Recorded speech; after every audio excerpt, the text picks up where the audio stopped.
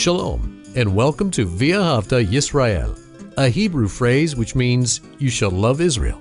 We hope you'll stay with us for the next 30 minutes as our teacher, Dr. Baruch, shares his expository teaching from the Bible.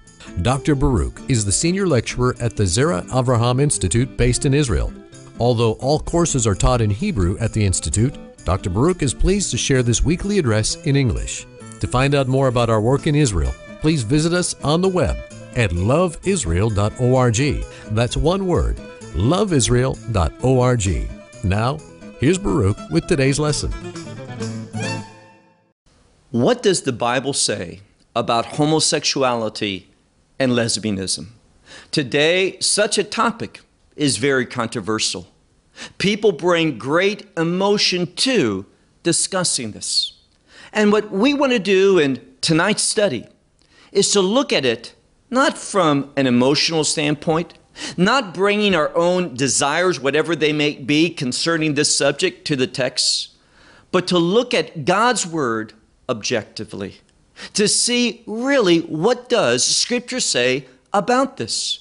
And the reason why we're dealing with it is for one primary reason, and that is that there's a documentary coming out called 1946. Now, why that name, 1946? Because in the year 1946, the Revised Standard Version of the Bible was published, this translation. And within this translation, there are those who claim that words such as homosexual found its way into the Scripture for the first time. And this was the cause for people having negative views and thinking of homosexuality as a sin, as an abomination. Whereas in reality, from their point of view, if a proper word was used, a correct translation for these terms in the Scripture, if those proper terms would have been used, we would not have the views that much of Christianity holds today. So this movie called 1946 is to try to set things proper in their mind. They call it a pursuit of truth in order to correct, set properly the right view concerning homosexuality and lesbianism. The question is, are they correct? Is indeed the use of the term homosexual in a passage of Scripture incorrect? Well, we're going to look at several passages of Scripture. We're going to see what the Word of God clearly outlines to see if homosexuality and lesbianism is acceptable to God, or is it a sin and an abomination. So we're going to begin in a well-known portion of Scripture from the book of Genesis in chapter 19. Now, this is the account of Sodom and Gomorrah. We know that God sent two angels to Lot, and they arrived and they were staying at his house. And the men of that city came, and they wanted to lie with them. Now, the term lie is a Hebrew colloquium for having intimate relations. And what they are saying is, it's not homosexuality which God is condemning here, but homosexuality which is done by coercion or force. That's what he's condemning, and not homosexuality. Is this correct? Well, let's look at some of their other claims before we turn and look at some key passages in the Scripture, paying close attention to how they're translated. For example, in 1 Kings 14 and 1 Kings 15, the writer here is speaking about a practice within idolatry. And what was that practice?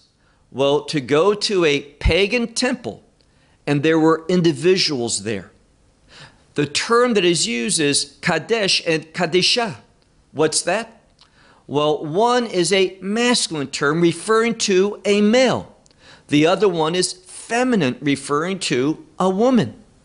And when people were doing idolatrous activity, many times a sexual act was accompanying this type of pagan worship. And what would happen would be is this: they would go, they would pay money, they would make an offering, and in order to complete their so-called act of worship, they would perform a sexual act. Now, at these pagan temples, there were individuals. If it was a male, Kadesh. If it was a female, Kadisha. And they were cultic prostitutes, both male and female. Now, what we know historically is this: there were men who were going to these places, primarily, not women. And men could choose between performing a sexual act with a male or with a female. And this term, Kadesh, has to do with a man who is a prostitute who serves at these pagan temples and doing sexual acts with other men. Now, they say what is condemned here is the idolatrous context, not this act itself. In the same way that the sexual relation between a male and female in this context is condemned. Why? Because it's done in idolatrous practice, and because of not being married. So it's not a covenantal relationship. That's what's being condemned. And they say the same thing in regard to homosexuality. It's not that the act was being condemned by God, but the context. No covenantal relationship, not a marriage. It was adultery or fornication, and it was done within an idolatrous context. So this is their claim. But is it right? Well, let's look at some scripture from the book of Leviticus and chapter 18. Now, notice what God says here. Now, it is true that he speaks and condemns giving one's child, burning that child, putting that child to death for the purpose of idolatry. But when we look at this passage, whether something is done within the context of idolatry or not, it is still wrong. This is what God says, Leviticus chapter 18 and verse 22. We read, "And with a male you should not lie." And the next word is lying, and it speaks about the sexual act, lying with a woman. So if a man lies with another man as he does with a woman, it says here that such an act, we read, toeva hi, it is an abomination. So it's not any context. Here it's clear that it's the act itself. Likewise, when we go also in the book of Leviticus and we look at chapter 20 and now verse 13, it says it in even stronger terms. We read, "A man who lies with a male." So a man who lies with a male as a sexual act with a female. And the term here for a sexual act is the term mishkaveh. Mishkaveh is simply a term that speaks about what is done in the bed. And God says that such an act with a man as with a woman, so a male instead of a woman, once again, he says, to'eva asu sheneim, which means an abomination both of them have done. And what's the outcome? He says, mot yumatu, they shall surely be put to death, die, and their blood, damehem bam, their blood is upon themselves. So when we look at this from the Old Testament, it is clear. It doesn't matter what the context might be, because God is condemning this type of behavior. And he calls it an abomination of sin, which the punishment is the death penalty. So we need to understand what the Word of God is saying. Well, now let's turn to the New Testament. What does the New Testament say about homosexuality and lesbianism? One scripture that we can go to is the book of Romans chapter 1, verses 26 and 27. Now here again, you can look at the context, but it's not a context of idolatry. It's not a context of being forced. So what they claim concerning the passages in the Old Testament are not relevant for many other passages in the Old Testament, and certainly not relevant here. When we read in Romans chapter 1, verse 26 and 27, these words, it says, on account of this, this is this wrong view of God, rejecting him. He says, on account of this, God, he gave them into passions of dishonor. So the context here is a desire, a passion which lacks honor, that is not pleasing to God. Furthermore, he says, and for their women. Now, first he speaks about lesbianism here. For their women exchange the natural use for that which is against nature.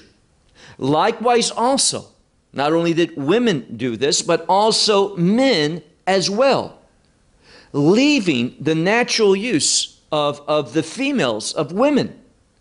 And we read, pay attention to this, verse 27 in the middle of the verse, and they burned in their desires for one another, male with male.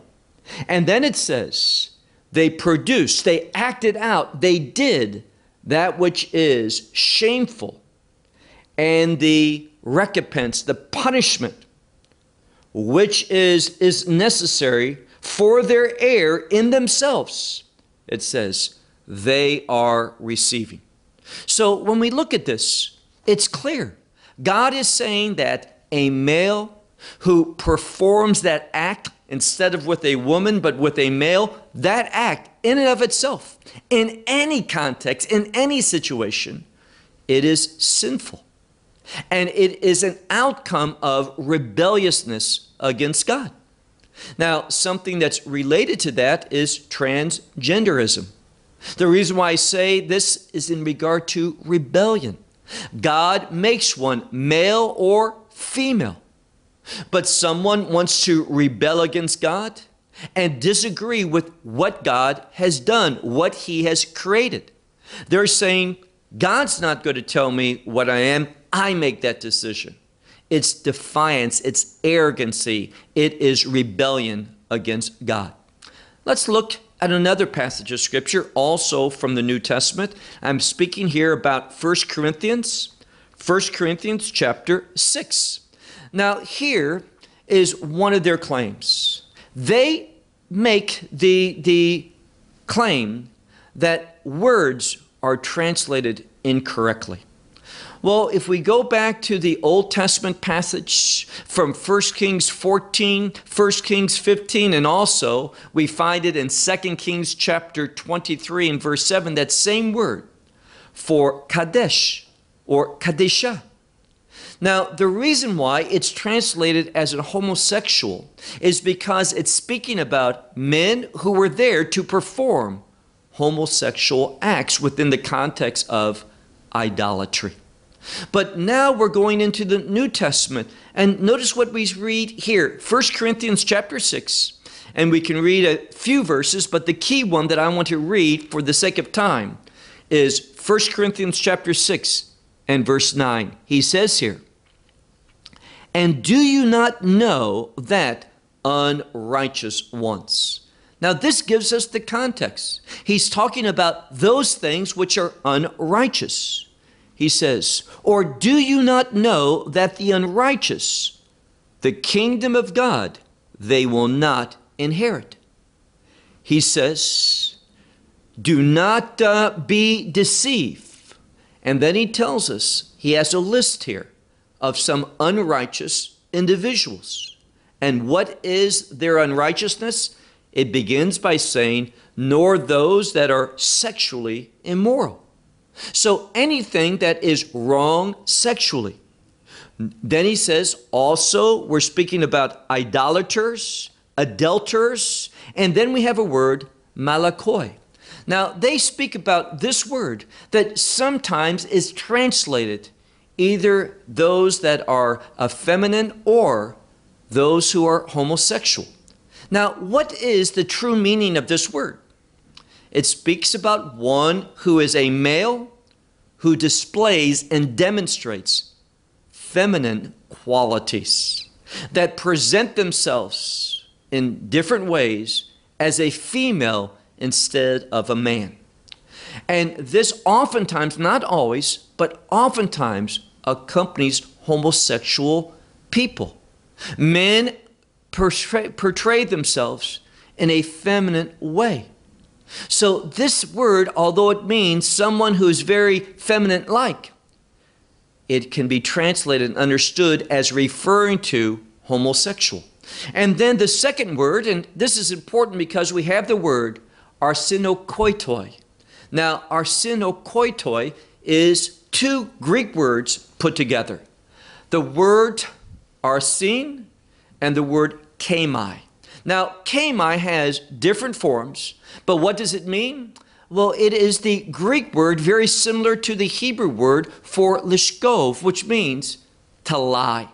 To lie down, and it usually speaks of lying down in a specific way, not to rest, that would be another word, but lying down for a sexual purpose. Now, the word bed is derived from this same root in Greek, and so is sexual intercourse, this action. Also, we have in Hebrew something very similar, using the term for bed as relating to sex. So the word here that they want to say has nothing to do with homosexuality, but simply having to do with something that is immoral. But when we look at the word and we do a proper word study of it, we see that this word arsenokoitoi, has to do with men lying, and the implication is men lying with one another, performing that sexual act. And therefore, when we read here, let's continue on. We'll go back and translate this entire verse. Or do you not know that the unrighteous ones, the kingdom of God, they will not inherit? Do not be deceived, because it says, and not, which means nor will the sexually immoral, nor will the adulterers, nor will the idolaters, now the adulterers, nor the effeminate, nor, and here's the word for homosexual, a man that lies with another man. That's what it's saying, a male who does a sexual act with another male. That's why it's accurately translated as a homosexual. People can make any statements they want, but when you examine the text, we see that the Word of God is very clear. Likewise, in 1 Timothy chapter 1 and verse 10, both of these words appear again. The word for a man demonstrating, portraying himself as a woman, this word malakoi, and also the term for homosexuals, this term arsenokoitoi. They both appear in 1 Timothy chapter 1, also in a list of sinfulness. And you can look at verse 10 specifically. So the Word of God is very clear about this. And those that are saying, oh, it is a translation problem, a lack of understanding, the original language doesn't speak to this, this is simply not the case. And let me give you another term that many within the homosexual community and the lesbian community are using to justify what they want to do. And when they turn to the Scripture, their own actions, their own strategy for trying to justify themselves become easily exposed as false. Now, there's a Greek word in the New Testament, and that Greek word is the word pais. Now, pais speaks about a child, usually not a small child, but in most cases it speaks about an adolescent. And what they are saying, and and hear this, There is no biblical basis whatsoever for their view. They're saying that when it speaks of a male, it speaks of a young man who is in an adulterous relationship with an older man. Well, this is not the case. Now, they will go to the scripture and say that there's an account about a centurion who had an attendant, a servant that was a young man.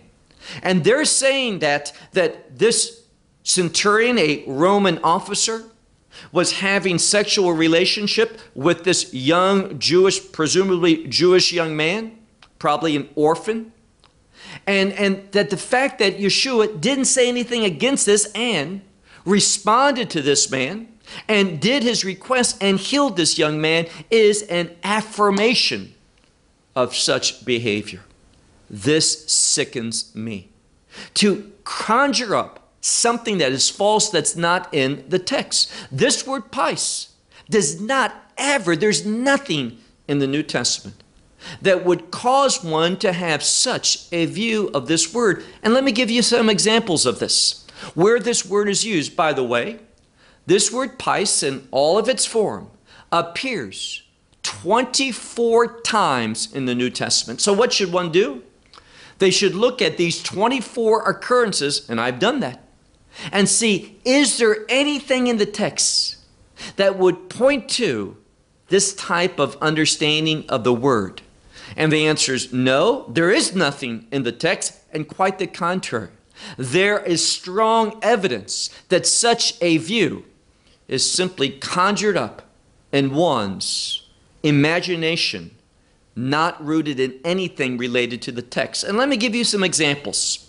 Now, we don't have time to go through all 24, but let's go through a few of these so that we understand the use of this word and to see how ridiculous and wicked what their teaching is. For example, this word is used, let me give you the citations, in Acts chapter 3 and verse 13, Acts chapter 4 and verse 27, and Acts chapter 4 and verse 30.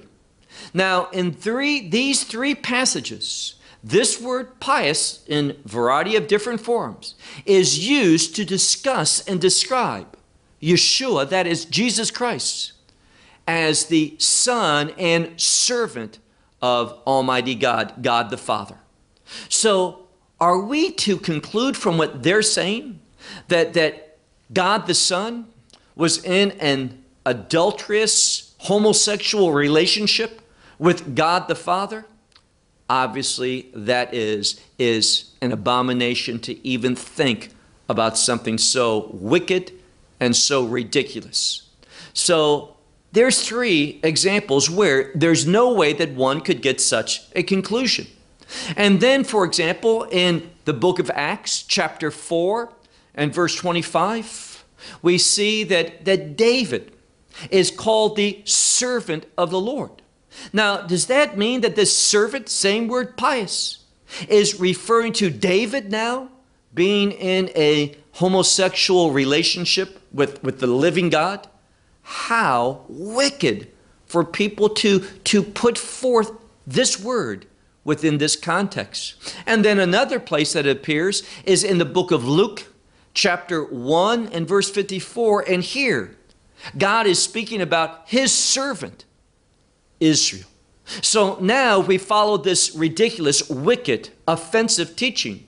Israel is in a homosexual relationship. This is this marriage that the Bible speaks of. How sad. Now, another one, in the book of John, chapter 4, we have something. We have a nobleman.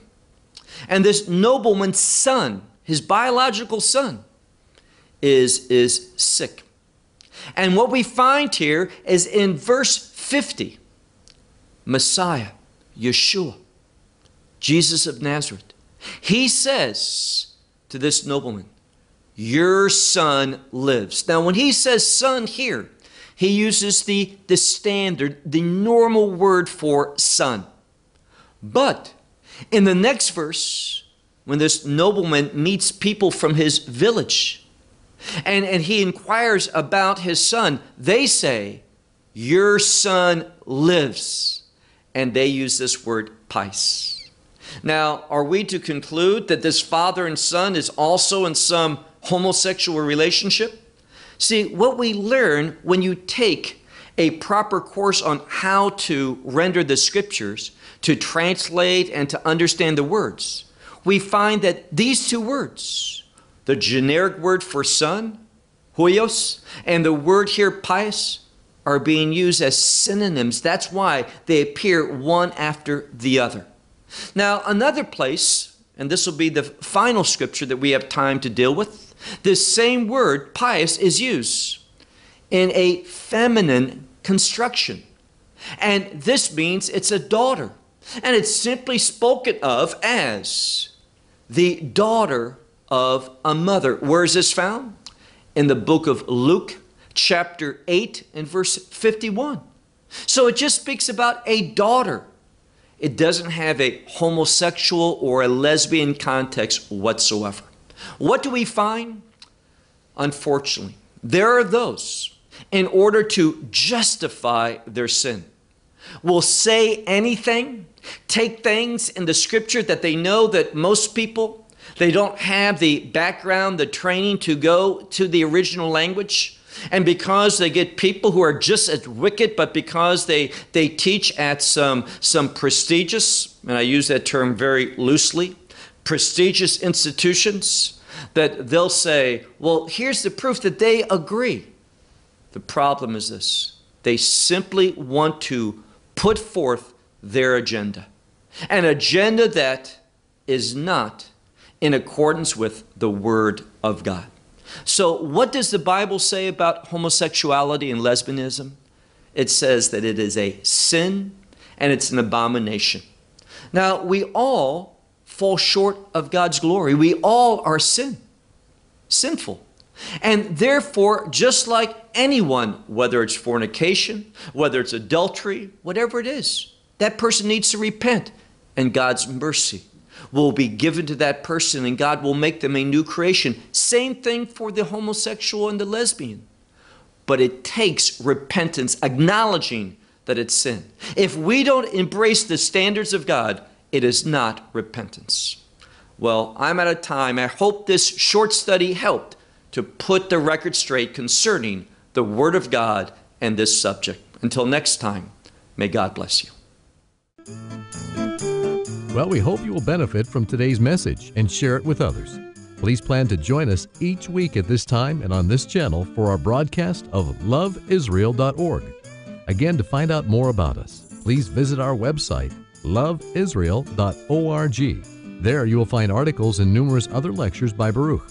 These teachings are in video form. You may download them or watch them in streaming video. Until next week, may the Lord bless you in our Messiah Yeshua, that is Jesus, as you walk with Him. Shalom from Israel.